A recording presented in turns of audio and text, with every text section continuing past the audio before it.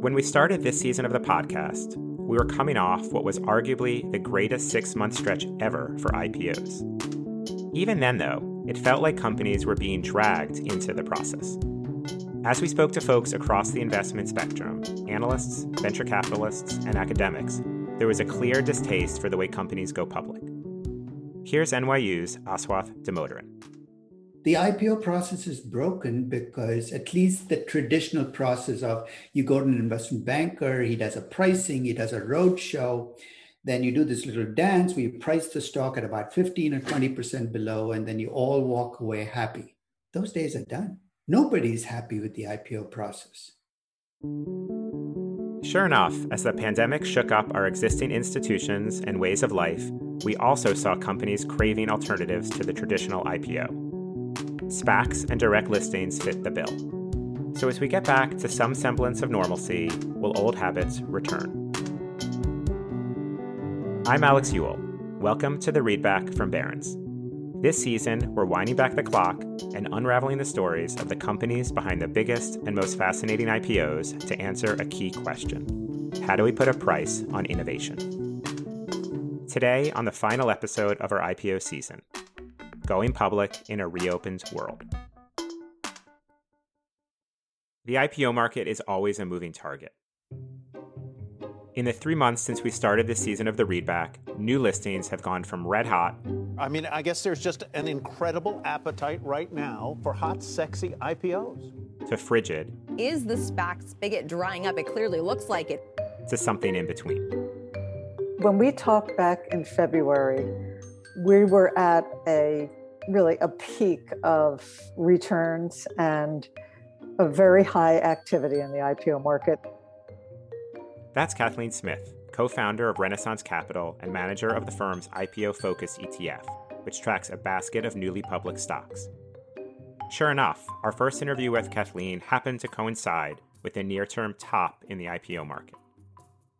We hit a speed bump in this, and it particularly hit the technology companies. And up through about February, the beginning of this year, our index was up 14%. And in 2020, it was up 100%. So as our attorneys always say, and we put a disclosure on our website, they're unusually high returns. Don't expect all, that kind of return to continue. And it did not. The downturn wasn't really about IPOs. Instead, new listings got swept up in a broader shift for the market. Investors went from looking for growth opportunities in high-tech stocks to seeking out value in steadier areas like industrials and financials. And it was mainly because of growing concerns around inflation. Obviously, the market is worried about inflation, and it doesn't matter what the Fed or the Treasury Secretary says. It's the old sell in May and go away. As interest rates head higher, or investors just worry about them going higher, companies with fast growth become less attractive. That's because the higher interest rates go, the less valuable future profits are in today's dollars.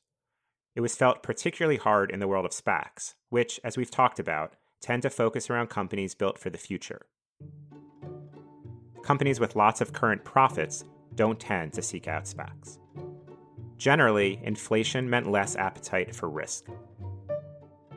SPACs are most notably affected, and any weak companies we saw some companies pulled and a bit of a slowdown.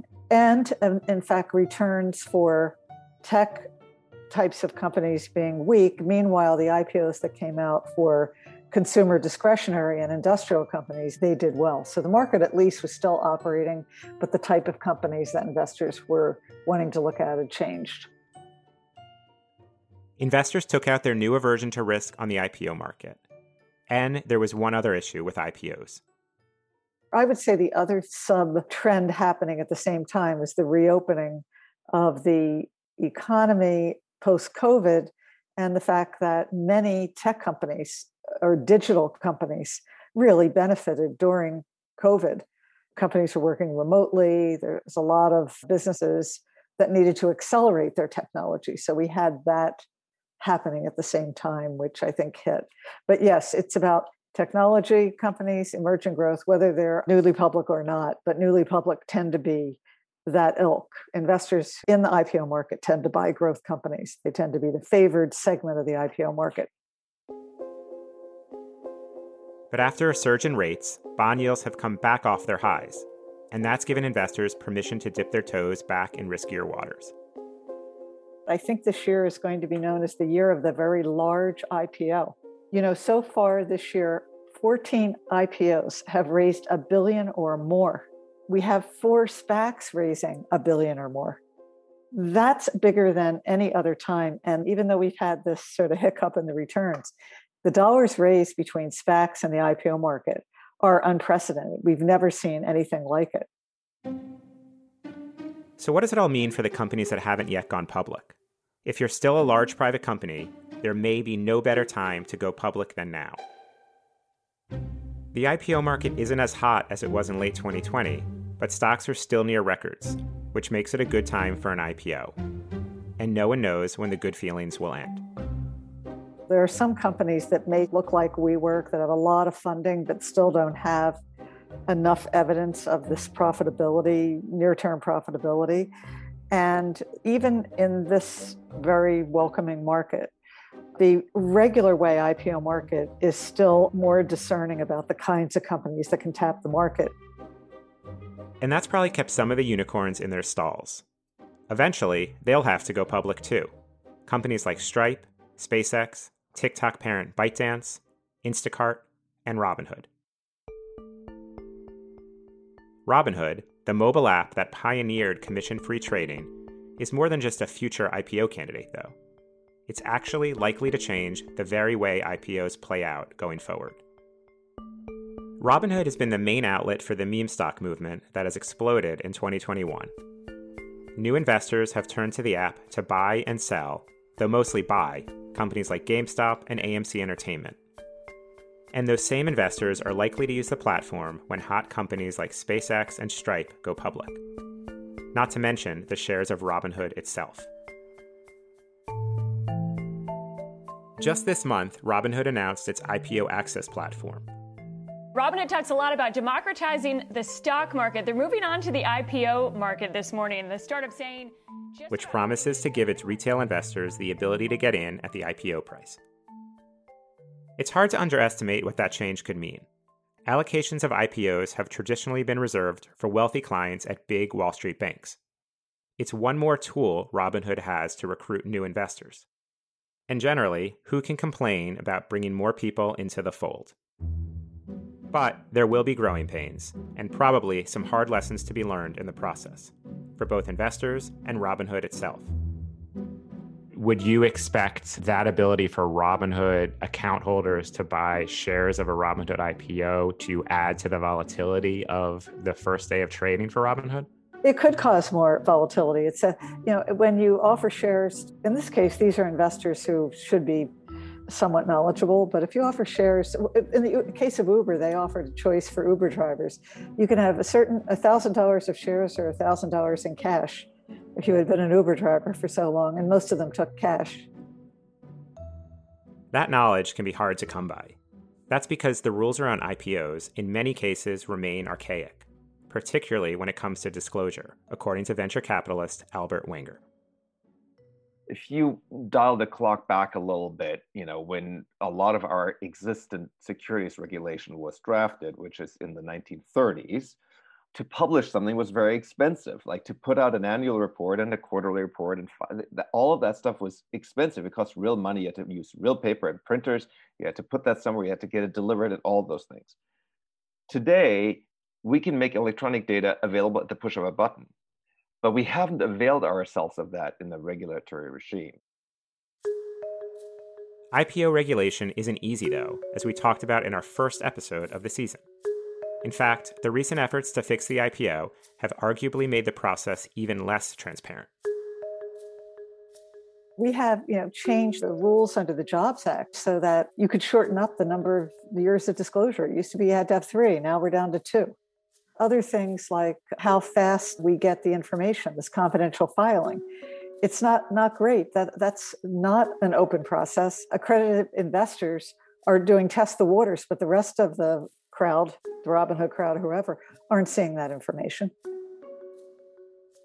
There are lots of efforts to democratize finance, including IPOs, but the lack of information is holding everything back. And the stakes are higher than ever, in part because of the new dynamics spurred by COVID shutdowns. Many of us reduced our physical risk during the pandemic by staying home and socially distanced. According to the science, it was a rational response. But our risk-taking ultimately needed a new outlet, and the financial markets were the perfect fit. Robinhood. Robinhood has surged in popularity during the coronavirus pandemic. Reddit. A new generation of investors using their phones and communicating on Reddit are creating chaos on Wall Street and also exposing potential flaws in our financial system.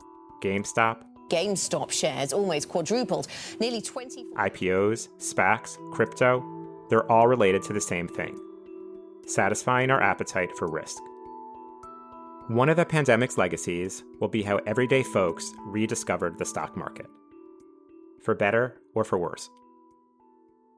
Those folks need information to make the best decisions. The good news is it all exists, and Kathleen Smith sees a way to get at it. So basically, let information be out there. That could solve a lot of, or any remaining issues around leveling the playing field. And that is where the playing field is not level at all. It's one thing to play the IPO market like a game or stocks like a game. At least stocks have required disclosure regular when you're already out there. But the IPOs, the disclosure is not the same, and it's uneven when it comes to the type of investor. And also, you don't get a lot of time. So those are the things that I think it'd be nice to work on. We have plenty of optional ways to go public. It's the information flow. And there's always a thing about, why don't we have more research? Well, information is the basis for research. So research comes in all shapes and sizes. We know it could be a blog, it can be a podcast. It's based on the information available and the ability to talk about it, to interact about it. The evolution of the IPO will never be complete. That much we know. And it's likely to always be a process no one is entirely happy with. Going public isn't all that different from growing up. It comes with some aches and pains, but it also offers new perspectives and opportunities. We might as well make the best of it.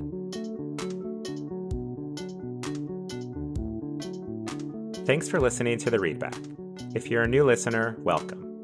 If you've been listening for a while, we're glad to have you back. Either way, we'd love to know what you think of the show. Please leave a review if you listen on Apple Podcasts. Reviews make it easier for others to find the show. You can also email us at thereadback@barrons.com.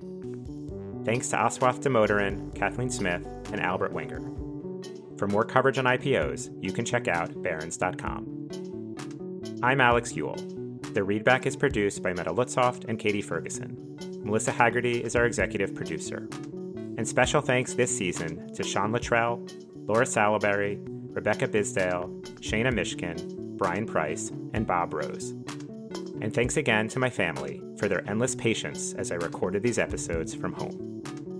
This is the last episode of this season of The Readback. Thanks so much for listening.